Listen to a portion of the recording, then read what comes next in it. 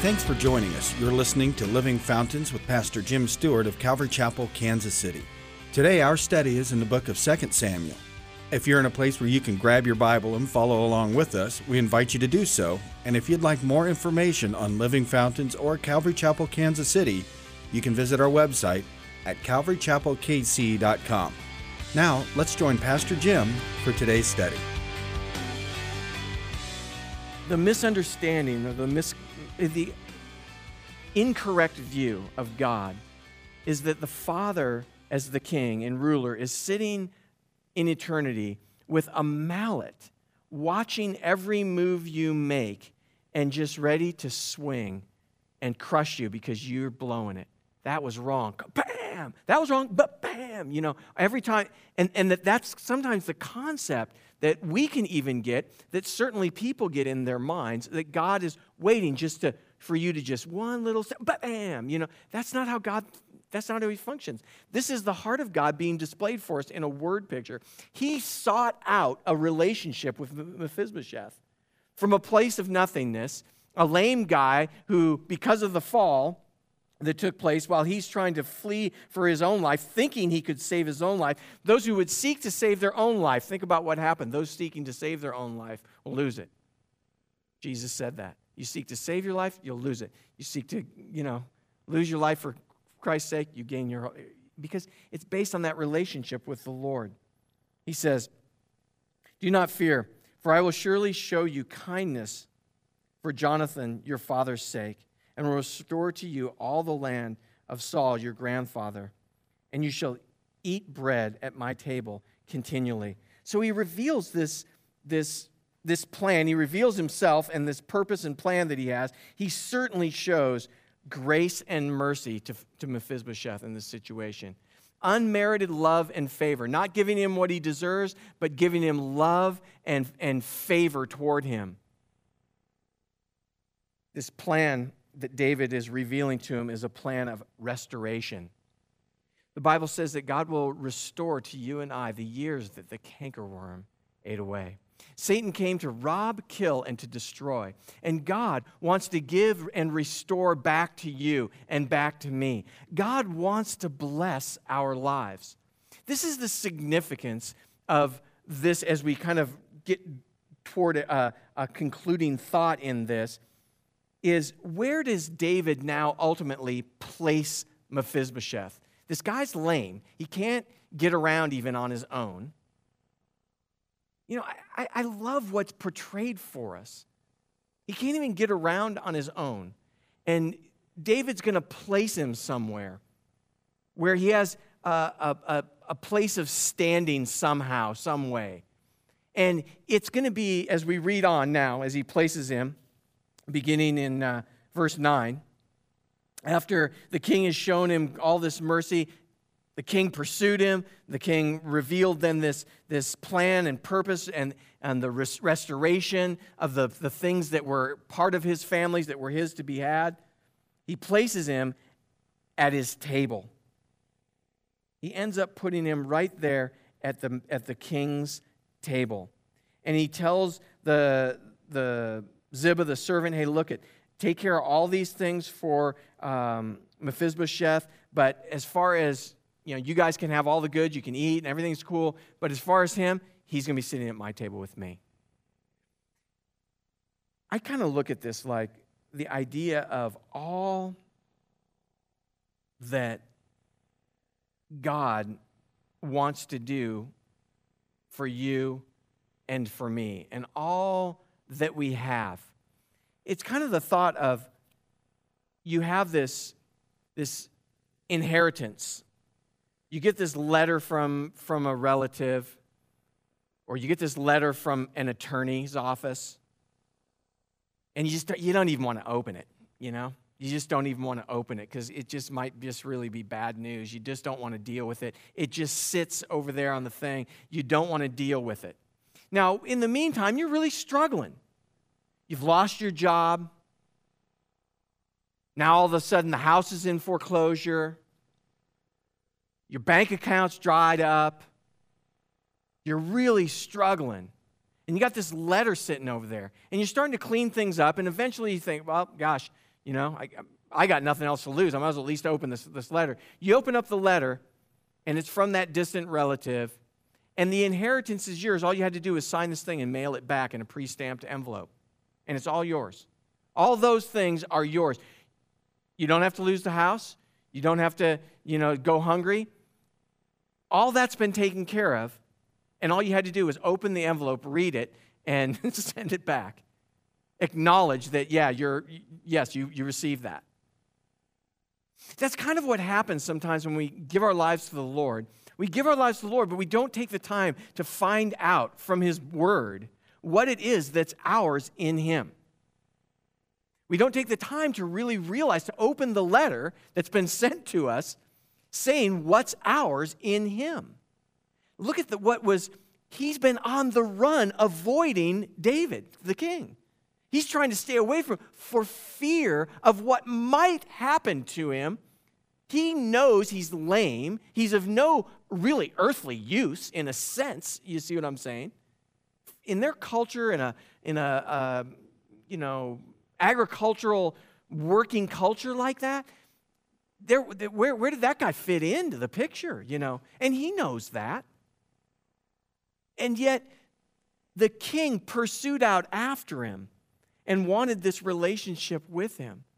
But it had to be revealed what was the purpose of why he wanted to connect. He's fearful. He kind of gets brought in. Do you remember when the Holy Spirit's dragging you? I remember in my mind all the things I was concerned about. Well, what's going to happen if I give my life to the Lord? Because I know things are going to change in my life, and I'm not going to be doing some of these same things I used to be doing. I actually know what happens. I become a different person. Because I knew what happens. I know what happens when you give your life to the Lord. I'm going to be a different person. How's this going to work? My wife doesn't know the Lord, I'm thinking at that time. My wife doesn't know God. What's going to happen to us? And then I'm thinking, but I'm so messed up that everything's going so bad anyway. What's going to happen? So I'm in this quandary. I'm fearful. I know that I haven't had anything to do with my mom for almost 10 years. I haven't had any conversation really or anything to do with my mom because there was a nasty divorce in our family and it was just a big mess and I had everything. And I was thinking in my mind at that time, man, how is this going to go? Because I know if I'm a different person, maybe that's going to change. Now, what's going to happen then with my dad and me and my stepmom and all that stuff? I've got a little boy that doesn't even know his grandma. What is going to happen to my life if I give my life? I was fearful of all kinds of weird things in my mind. And yet, God wanted to restore. I remember 4 years ago when my mom went to be with the Lord, and I remember so distinctly, I was talking to the Lord, and I've shared this with you, but it makes a full circle thought in this. I remember thinking and talking with the Lord about it and saying, Lord, I wasn't ready to let this go yet. Well, I just wasn't ready to say goodbye. And God knows our hearts, anyway. And I was thinking, gosh, I sure am grateful, though, because I had to say goodbye to my dad 10 years earlier. He went to be with the Lord. And during that time period, the Lord starts speaking to my heart and saying, Jim, but we're even, man. The 10 years you lost, I gave them back to you. My mom lived 10 years longer than my dad.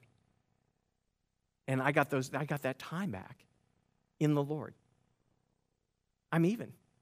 I didn't lose anything. The Lord, God has a wild economy that we would never think about. I would only share that with you as brothers and sisters. That's not a, you can't build some weird doctrinal thought off of it, but you get that's just what the Lord spoke about. We're even. You got that time. And it's true, I did get that time back. I got that time back that I didn't have I had those 10 years with my dad, but I didn't have them with my mom for 10 years. But then she lived 10 years longer than my dad did. Even. The Lord has a wild way of restoring and doing things. God restored the relationship with my mom to where I had a healthy, worthwhile, good relationship with my mom. The Lord restored and gave my wife then everlasting life She received Jesus and then restored everything that was going bad. God put all that back together. God has a way of doing those things in your life, in my life. But it's as we come to the King, even though we're in fear, we let him speak our name and we let him reveal to us what he has for us, who he is to us, what he wants to do for us and care for us, and what he wants to restore and how he wants to restore. And all those things are here for all of us to read and to know and to apply and to receive.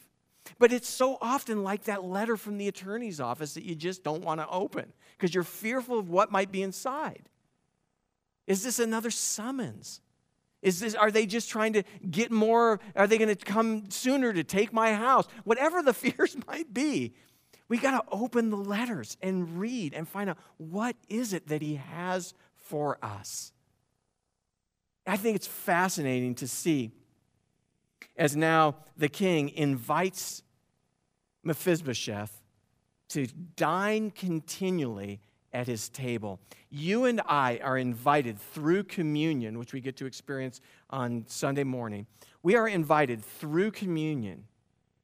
So we're going to have a new insight on what communion looks like. We get to come to the table. The Lord invites you and I to his table to partake of the bread and the cup. And it's a continual thing that we get to experience, the washing and the cleansing of the blood, because we're celebrating the newness of life in Jesus Christ. Every time we come, the Bible says to do this Jesus said, do this in remembrance of me. And he says, Paul then says, don't come in an unworthy manner. But it's really, our language is limited on really what the intent that Paul was trying to say with this. It's really make sure you're seeing the worth of what the table represents. Don't come and not see the value, the worth of what the table represents. See, we kind of go through the mechanics of it oftentimes, even still. Even though we try not to do it so often that it becomes just a religious practice, because I don't think that's what's intended for it. It's to have meaning and significance for us. I don't care if you do take communion every day. It should have the same kind of significance and meaning of what it represents. The body of Christ that was broken. And it says his body, he is the bread of life. So they would look out in that upper room area. They could look out and see fields of grain. And they could see those fields of grain. And that farmer harvested that. And that grain got ground up into a meal. And that made a little loaf of bread. And that field out there, that there was water, rain provided for it and all that, now we're breaking this. You're taking some of it, I'm taking some of it, I'm assimilating that into my body. You're assimilating that into your body out of that one loaf. And we're kind of, in this mystical way, becoming united or one because of that partaking of that one loaf. And that is what's supposed to be represented for us. As they would partake of that, we are to eat of his body which was broken. It says, by his stripes we're healed. There's healing that can take place as we partake of the bread. God can touch and minister healings in those times for us as we receive those things that the Lord has for us, and we're taking our nutrients from the Lord. The Bible also then describes him as he is the living Word. So the Word became flesh and dwelt amongst us. And so that's idea of him being the bread of life and the word of life and how we can partake of all of those things. I think sometimes the extent that we partake of this displays our love for our Lord and Savior Jesus Christ. By our dining on his word is part of that whole picture that's being shown to us and painted for us. I think that as we look at that and we see the invitation to come to the table, a table that is bountiful, we'll read through it in not too long about what Solomon's table looked like, for example. A king's table had a lot of bounty. It was pretty much the fowl, as far as the birds that they were eating, the pheasants and all the things they were eating, it was just innumerable. Thousands and thousands of sheep, all kinds of cattle. This was, like the daily things that went on to provide for the king's table. So I think the thought in this is you and I are invited to the king's table. Do you remember the feast that was described in the scriptures? It says, hey, go out even to the hedges, the highways and byways, and find anyone that you might fill my house. God wants a full house. God wants to enjoy a big family of believers. That's God's heart. It's basically is what he is telling him is open house. That's what he's telling him. It's open house. This is what happened when the curtain tore. From top to bottom, that big, thick curtain that was kind of shielding off the Holy of Holies. It tore. At the time of the crucifixion, it tore, giving direct access into the presence of the Father. It's open house. That's what the whole thing represents. It's just open. The doors blew open. And it is come to the table and dine. Even if you're lame and you can't get there yourself, the king will make sure someone helps you get there. Isn't that crazy? That's the love of God, wanting to reach out, seeking out, and he places us. He gives us a clean set of clothing. In other words, he clothes us in his righteousness, gives us we don't feel uncomfortable. You know how you go to certain functions or settings, and if you didn't know, for a guy like me anyway, who's willing to dress casually, I could easily go somewhere and realize, oh, wow, didn't realize this was a coat and tie gig here, Happy to do that. Let me know next time, because I'll just come pretty casual, unless someone lets me know, because I'll think, why wouldn't we be comfortable? But if we're going to go ahead and wear our ties and be uncomfortable, that's fine. I just need to know in advance, But you can kind of get the idea. Have you ever, I'm telling you, this happens to me. I end up sitting in things where I'm a little uncomfortable because I'm not dressed appropriately for the occasion. Well, that doesn't happen when we come to the table of the Lord. A lot of times we say, oh, well, search your heart, because if you've got sin in your life, then maybe you shouldn't be dining. No, we've misunderstood it. There's some context to that thought, but that's not really the heart of the Lord in it. It's come and eat and let God wash and cleanse your heart. Sure, seek your heart. Ask God to search your heart, but let him have access. He wants to wash and cleanse. It's come to that table. It's open house. You can have all the hors d'oeuvres, all the goodies, all the apples, and everything you want. I just want the chocolate-covered strawberries. But, God just says it's open house. It's wide open. You and I can come in and partake of his table. It's a bountiful table. It's a table of healing. It's a table of cleansing. Isn't that radical? That's what happened with Mephibosheth. He was placed then, permanently installed at the king's table without recompense. It can't be withdrawn. He is permanently installed. It says that in the conclusion, it says that he sat and ate as one of the king's sons. Do you realize that you and I are sons and daughters of the king because of our relationship with the Son? We get to sit at the table and dine in the presence of the Lord.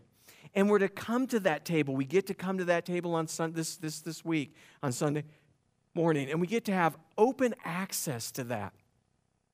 I encourage you to be thinking on this and praying through the significance of what we get to enjoy, not as a religious practice, but really understanding what that represents to us, that cup that represents the blood of Christ, that as we partake of that, we are acknowledging one to another and to the Lord that he is our Savior. We're proclaiming that by partaking of that. We're saying that same blood that washed this person's sin washes my sin and will wash anyone's sin that will call upon his name and receive him. Anyone who will come to the table, not just the practice of drinking the grape juice, okay? Not just the practice of that, right? But what it represents, doing this with knowing what it means. It's like baptism. Baptism means something to you and I as believers and to someone who comes to know the Lord. Baptism is significant. But just being baptized doesn't do anything for anyone. just the act of it. The act of taking communion as without knowing the Lord doesn't do anything for anyone. It's the acknowledgement. Do this in remembrance. That is the remembrance or the acknowledgement that past, present, and future sin were taken care of on the cross through the blood of Jesus Christ. I am a free man. You are a free woman and man. We are free in Jesus Christ to celebrate this table of bounty and goodness, freedom to walk with the Lord, to come in and out of the house of God in His presence, to enter in, come boldly to His throne of grace in time of need. We just go right into His office and talk to Him. We don't have to talk to the secretaries or anybody, just boom, right into His office. Go right in and sit down and just tell Him what's going on. And the Lord loves to hear from us. That's the kind of relationship that Mephibosheth has now had. He gets to sit at the king's table, near the king, where he can interact with the king. This guy who was in fear of his own life because he had fallen while he was fleeing and had become lame for his whole life. We're still kind of lame, you guys. We just forget it sometimes. This is the thing. He's coming to the table still kind of lame, right? But he's got total access, and he's considered and treated as one of the king's kids. I think you and I need to remember when we come to the table, even if we've been lame, it's okay. Come. Let the Lord wash and cleanse. Let the Lord heal. Let the Lord do the work. The enemy's the only one pushing you away, telling you lies. He's the accuser of the brethren, trying to keep you and I out of the access that we've been given. Let's be like Mephibosheth. Let's receive it. He didn't turn away from it, did he? He just said, yes, great. I'm going to sit at the king's table. This is awesome. And the things that were lost have now been restored. That's what comes with coming to know the Lord and walking with the Lord. Think of the many blessings that you and I have because we're followers of Jesus Christ. And you know, guys, I know we've got problems. All of us have issues and struggles just like anybody else. There's no doubt that that's true. You know what? You and I have someplace to go to get help. The rest of the world doesn't know what to do, and they got problems. They just go to this situation, that thing, that stuff, that deal, trying to fix it all.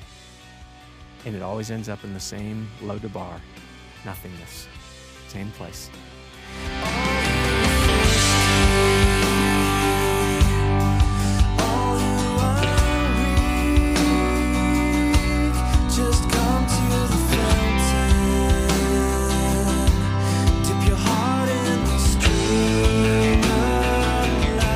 Hi, this is Pastor Jim. I know as you've been listening to the Word today that God may very well be speaking to many of you, and maybe some of you just need to come back to the Lord. Maybe some of you need to give your life to the Lord who've never given your lives to the Lord. Jesus said, "Come to me, all you who labor and are heavy laden, and I will give you rest." You know, Jesus said that calling out to those who are burdened with the things of life. And Jesus wants us to come alongside with Him. He is gentle and lowly in heart. And that's where we're going to really find rest for our souls. It's a simple prayer of faith. And I just want to pray this simple prayer along with you. So if you just want to pray this, whether you're driving or whether you're sitting at home or wherever you are, you might be in your office, you might have this coming on through your earbuds, but the Lord wants to make Himself known to you and for you to have a personal relationship with Him. I'm not talking about religion. I'm talking about a personal relationship. And it starts by just saying yes to Jesus and giving your life to Him. Jesus, I know that I'm a sinner. And I want to give my life to you. I want to ask that you would forgive me of all my sin. I want to cast all my cares upon you, knowing that you care for me. And I know that, Lord, I feel weighted down and burdened by the things of this life, and I just want to have that newness of life. And so I ask that you'd come into my life and be my personal Lord and Savior. And I receive you as my Lord and Savior into my heart. And I ask that you would just continue that work that you've begun in my life right now. And I ask this all in Jesus' name. Amen. If you prayed and received the Lord into your heart today, we'd love to hear from you. You can contact us or another Bible teaching church in your area so you may be encouraged in your new journey. If you'd like more information about Living Fountains or Calvary Chapel, Kansas City, simply visit our website at calvarychapelkc.com. And if you're social media savvy, you can like us on Facebook at facebook.com/Calvary Chapel KC. Also, Living Fountains podcasts are available in the iTunes Store now, and you can download them at no cost. If you're in the Kansas City area and you'd like to join us for worship, we meet in Overland Park on Sunday mornings. The service times and directions can be found at calvarychapelkc.com, or you can simply contact the church office at 913-681-1635. It's been great spending time with you today in God's Word, and we look forward to you joining us next time on Living Fountains. Jesus, come.